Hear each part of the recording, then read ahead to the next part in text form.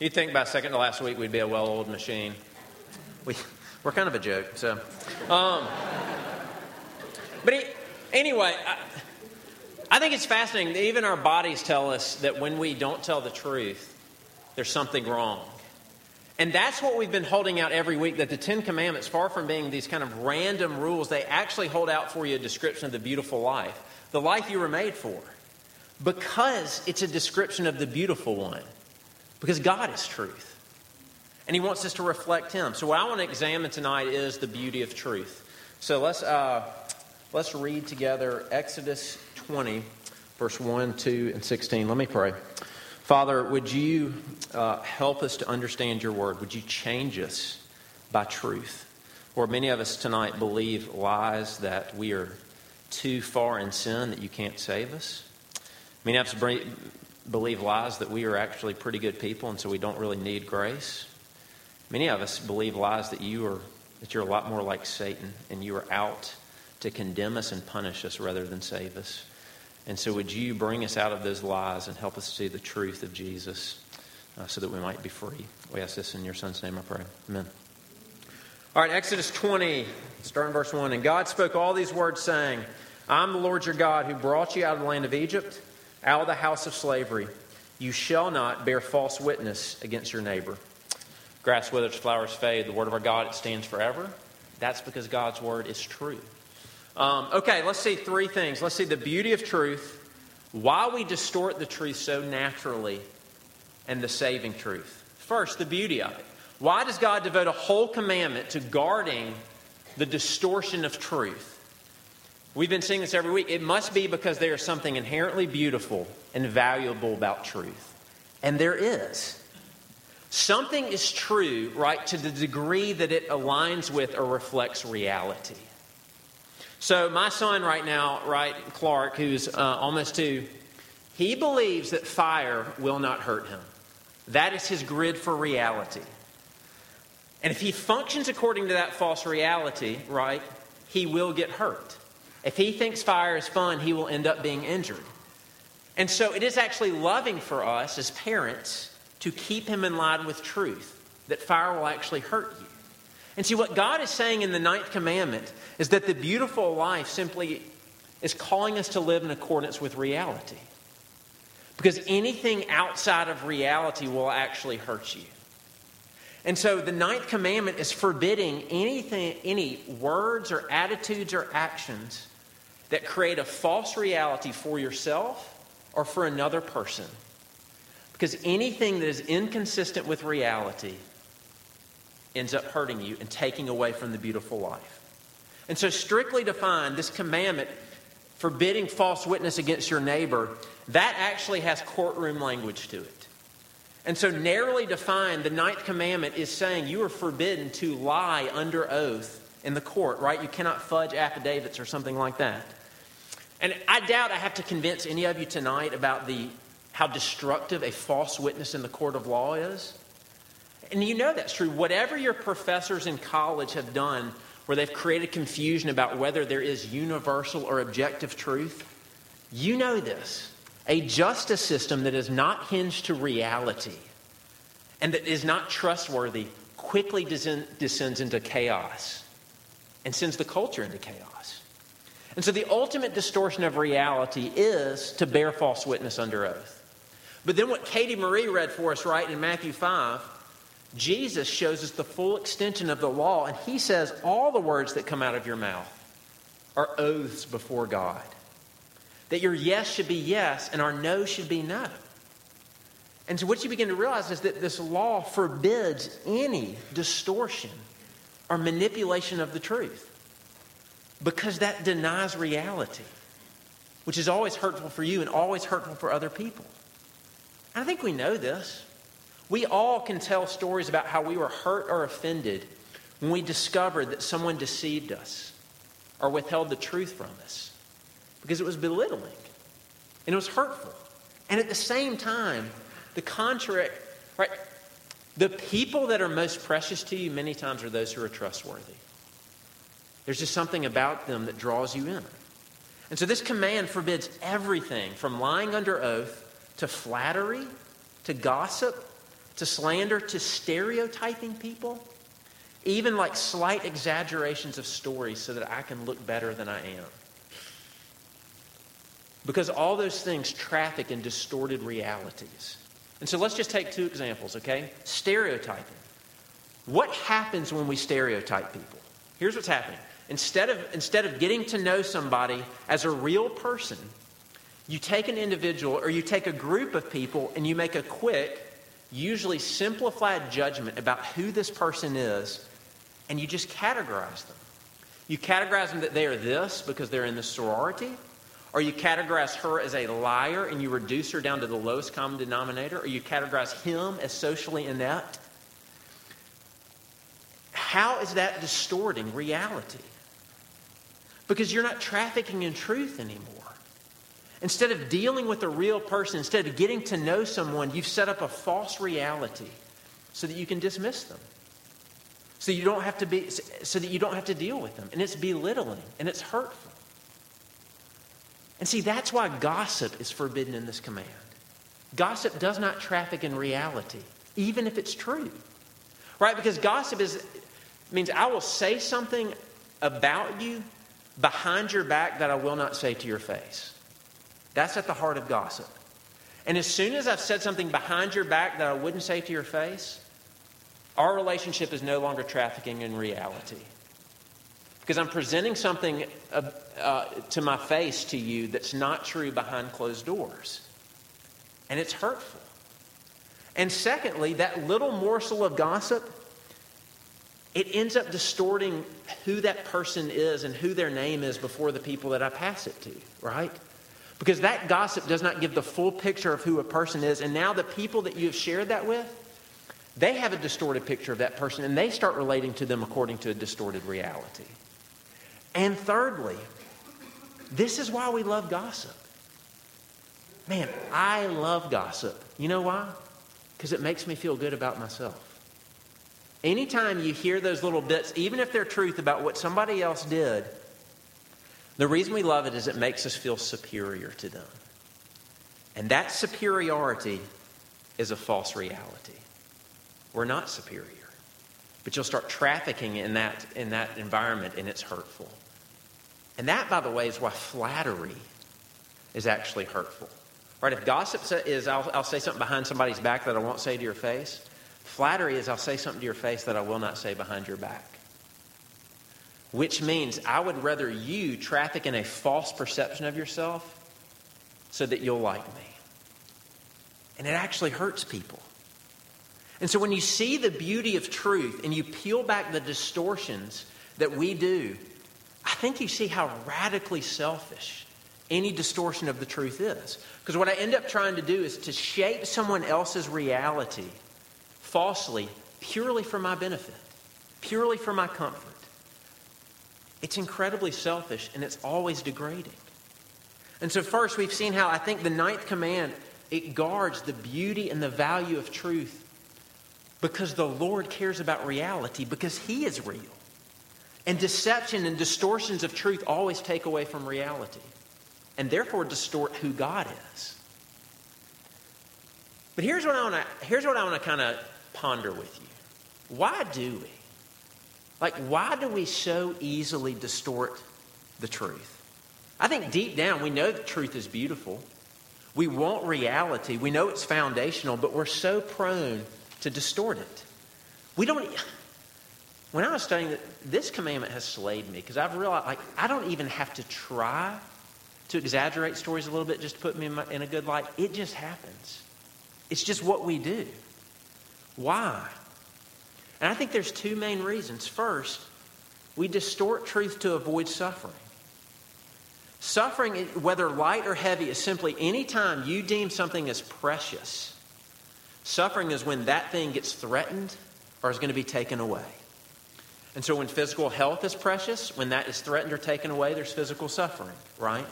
When being accepted is precious, then when that's taken away, loneliness is a real form of suffering. All right, does that make sense? So think with me. How much of your distortion of truth is simply because we're unwilling to suffer? Lying, at the heart of lying is self-preservation. It's selfish. It's forsaking reality so that you and I don't have to lose something. If your image or your reputation is what is most precious to you, then you'll just distort truth, distort reality so you don't have to lose it. I can remember just last year, I had to call my boss, and confess to him that I lied. That when I was giving a report about how RUF was going to kind of this committee, what I realized is I didn't go into it trying to do this. I just ever so slightly exaggerated the numbers at RUF, right? Ever so slightly kind of manipulated some of the stories so that RUF seemed a little bit more impressive than it actually was. Why did I do that? Because what I deem as incredibly precious is that other people think of me as a good campus minister. And I'd rather exaggerate and distort reality to protect that image than suffer the loss of it. And you just got to ask yourself, how much of your conversation with peers or with teachers or your parents is quite simply this sophisticated PR campaign where you're trying to manage your image before people? Whether it's a slight exaggeration of the story or flat out lying, you're just always spinning and nuancing the truth to manage what you think of me. Because I would rather misrepresent the truth than to suffer the loss of an image. And so there's so many lies that come out because we just don't want people to be disappointed. I mean, how much of our social media posturing is because we just need to project a false image so that you think differently about me? Or think in another category, how many times do we break our word simply because being truthful would cause suffering? Right? And that could be the garden variety of saying, look, I'm going to do something. You'll say, I'll do something with you on Friday night. And you've said that. But then you find out that there's actually a better offer on Friday night. Right? So you either lie or you just break your commitment. Why? Because you don't want to suffer missing out. There's something better going on. And so I'll just break it.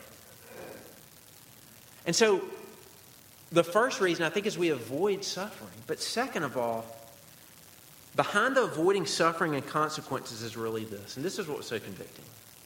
Is we distort the truth because we don't really trust God with reality. We don't think He's trustworthy. Anytime we distort the truth, anytime we refuse to traffic in reality, by definition, we are saying this. I don't think the Lord will be good to me in actual reality. So I've got to conjure up a false one. I don't think God will take care of me in reality, so I got to make a false one. And so we manufacture a false and distorted reality because we don't believe God will take care of us. We are so convinced that the Lord will not be good to us that we'd rather create a false reality than to let Him deal with us. Right? I'm glad none of my kids are here tonight. Right, we're dealing with Annie with lying some. Why does Annie lie? Well, on the one hand, she will lie about something that she did, and she'll deny that she did it because she doesn't want the consequences, right, of whatever the punishment's going to be. But here's what's painful too. Sometimes I realize she lies because she doesn't trust me as her dad with reality. She doesn't trust that I'll be with her in reality. That's actually painful. And that's at the heart of what we're doing, right? When your parents ask you what your weekend looked like and you shade the truth so that their perception of your weekend is a little different than your real weekend, yes, you're probably avoiding suffering at that point, but really, you distrust the Lord's ability to sustain you in that reality and your parents in that reality. And so you'd rather conjure up a false one. Or think about when we refuse to be honest about our sin with people and refuse to confess it. What we're saying is there is no way that God will be good to me and protect me if I confess what's true. So I'm just going to cover up and construct a false reality. All lies, at the heart of our lying is a distrust of God and His ability to handle the real me and to handle reality itself. We just don't believe God is trustworthy. And so hopefully we've seen the beauty and the value of truth. and why he guards it. And hopefully we've seen behind so much of our lying is we're just selfish and we want to avoid suffering. And we don't really think the Lord is trustworthy. So what do we do with that? What do we do with the fact that we so naturally distort truth? Well, I hope you figured out by now, if you've been coming, that the answer isn't just to try harder. You need to try. But that doesn't deal with the heart. That doesn't deal with our lack of trust in the Father. And so every week we've been seeing how the Ten Commandments, they hold out for us this picture of the beautiful life, yes. But the reason the commandments are the beautiful life is because they point us to Jesus and what he is like. And see, the only thing that will actually begin to heal your heart, the motivations behind our lying, is to see Jesus. The real Jesus. Like the true Jesus. Jesus as he actually is, not as we distort him to be. Not as we conjure him up to be in our mind. Not even as sometimes we feel like he is. But as you receive and know the real Jesus, who has been revealed to us in his word. Because God's word, the scriptures, they do not bear a false witness. They're always a true witness to who God is and to who we are. And many of you think that God is hiding from you. And that's just a distortion of the truth. He's revealed himself. He has made himself known. He wants to be known. He gives us his word because he loves us and it bears witness to who he is. And when you see Jesus by his word, it's amazing. It's astounding. It is beauty on display. Because what you see is God himself, who is truth, comes to this earth and he takes on flesh. And Jesus' life is so truthful and so pure and so watertight that when people want to kill him, they can't find anything to charge him with. And so they bring him to this court, and there's this religious court made up of people who say that they love the law and say that they love God. And just imagine the scene. Here's the one man in the whole history of the world who can actually stand before a court and there's absolutely nothing you could find him guilty of. Nothing. And he stands before that court.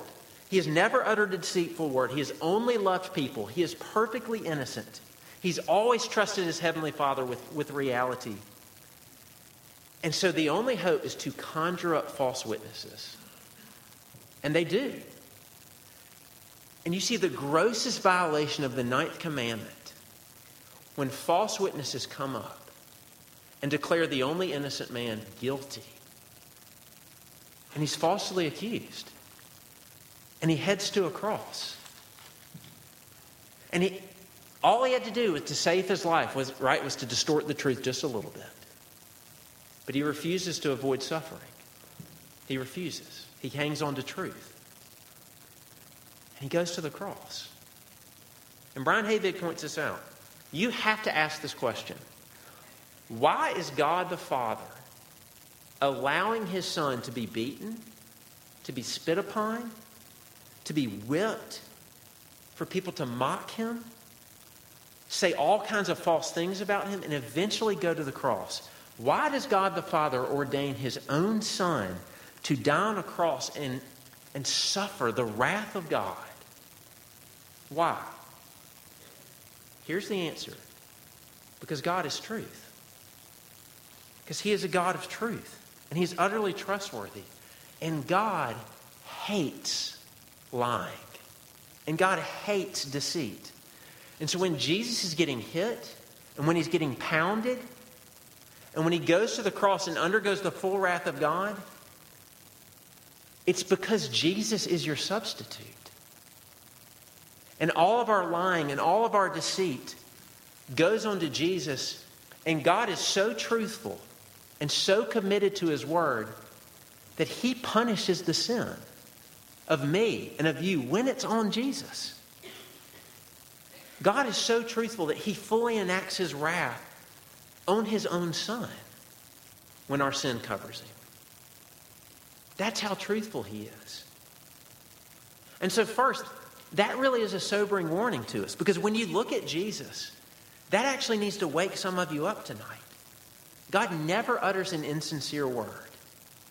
And so tonight, if you think sin is no big deal, you need to hear that judgment is real. If God the Father did not withhold his own wrath when the sin was placed on Jesus, that means you're in denial of reality if you think you can stand before God the Father in the end on your own merits. You can't. The day is coming where because of his love for his people and his world, every bit of darkness and every bit of sin is going to be judged and put away. And if you're not standing in Jesus, you need to hear that. Because to dismiss that tonight is to choose to live in a false reality. You're in denial. But there's also this amazing life-giving truth in Jesus. Because there's tremendous grace to be found in the truth of who Jesus is. Look at the sincerity of God. So true to his word is God that he punishes every sin, even if it's placed on his guiltless and perfect Son in your place. And this is the good news. You really can trust his word. If you've received Jesus' life and death, when God says there is no condemnation for those in Christ Jesus, he's not lying. He's not distorting reality. There is none. All of us who even with sheepish and hesitant faith trust Jesus as our substitute, and you take God at his word and say, I don't even understand this word. I'll let Jesus deal with my sin. That truth saves you. Because there's no condemnation for those in Christ Jesus. Because Jesus was fully condemned in your place. Even when you sin tomorrow, you don't come back under condemnation. There's none. And that means everything that Jesus says about you is absolutely true. You can trust him. Everything. I've told this story before. I think I told it last semester, but there's this guy named David Ireland who ended up having ALS, and he wrote this book called Letters to an Unborn Child because his wife was pregnant, and he thought he might never really get to know his child. And so he wrote this book to kind of describe what his mom, his wife, the child's mom and his wife is like. And there's this amazing kind of passage because he says, let me tell you what your mom is like. He said, I actually hate taking showers because when I take showers, right, my shirt is off and I realize how withered I am. I realize how my head hangs to the side. I realize that my chest is really concave. My muscles have whittled away, and I just don't like how I look. And he says, when I take a shower and I look at myself in the mirror, I'm just disgusted with myself because I see how broken I am. And he said, every time that happens, he said, your mom will look at me and say, stop it. Stop admiring yourself in the mirror. But then a few hours later, I will have been wheeled out into the kitchen, and she'll take my hand, and she'll put my hand in her lap, and she'll say, you know you're the most handsome man I've ever met. You know that I love you. And he said, somehow, because of our shared experience and everything that we've been through, I actually know that she means it and that it's true. You see, what the truth of God in Jesus means is this. The Lord never utters an insincere word. And if you come to him with your real self, with how messed up we really are, and you trust that you can be in Christ by simple faith, that means he really means what he says about you. He really means nothing can separate you from his love. He really means it when he says you bring him great joy. And you say, me? Yes. He cannot lie. He cannot flatter you. This commandment is asking you to live in light of what is real. So that when your conscience or Satan says, look at your life. Your life's a joke. God is so disappointed in you. Sure, you might be in the family of God, but He's just tolerating you. He doesn't really like you. That's from the father of lies. That's not real. You need to believe what's true, that you are covered in the righteousness of Christ. And Zephaniah says that God rejoices over you right now with singing, that He delights that you're His, that He's showing you off to the world. That's truth. That's not flattery. He cannot be insincere. Jesus only traffics in reality, and that means the PR campaign is finally over. You can be honest with Him about who you are. His love is not a game. It's real. His promises aren't half-truths. He is trustworthy. You can trust Him with your shame. You can trust Him with your guilt. You can trust Him with yourself. And that even means this: when you go through suffering, and suffering you will. Listen, I'm not saying it's easy. I'm not trying to simplify it. I'm not saying that somehow this removes the suffering. But because He is trustworthy, it does mean this: when He brings suffering into your life, you can trust that somehow He has not abandoned you, and He's actually making you beautiful through it. And that means you don't have to manufacture some kind of protection to keep you from suffering. You can trust Him. This is how kind the Lord is. He knows we're prone to believe lies. And so He gives us His word to bear witness to who He is. And then He gives us the Holy Spirit who comes inside of us to bear witness to what is true of you, that you're a child of the King. And then He gives us this thing called the church, a whole community that's supposed to bear witness to the truth of who God is and the truth of what sin is and the truth of what righteousness is. And I don't know about you, I need that. There are days that I feel like what I believe is just crazy. That I follow a dead and resurrected man who sits at the right hand of God the Father. And sometimes what I've needed is you to remind me that that's real. And so the truth of those things and who Jesus is, it sends us out into the world as truth tellers. Because that's who God is. And just think about it. What would this community, what would the community of RUF be if we were known as people that were trustworthy and that always spoke in loving truth? I think that would be an attractive community. And we will be that to the extent that we know the reality of Jesus' love for us. It's real. It's not fake. And you can trust Him with your real self. And He'll bring you in. That's an invitation. Let's pray. Father, would you convince us of the truth of your word? Lord, we bring doubts. We bring shame. We bring questions. And Lord, we are so prone to believe lies and to treat your words as hollow. And so, Lord, you help us to believe that you love to save and you love to deliver. And we experience that your truth sets us free. We ask this in Jesus' name.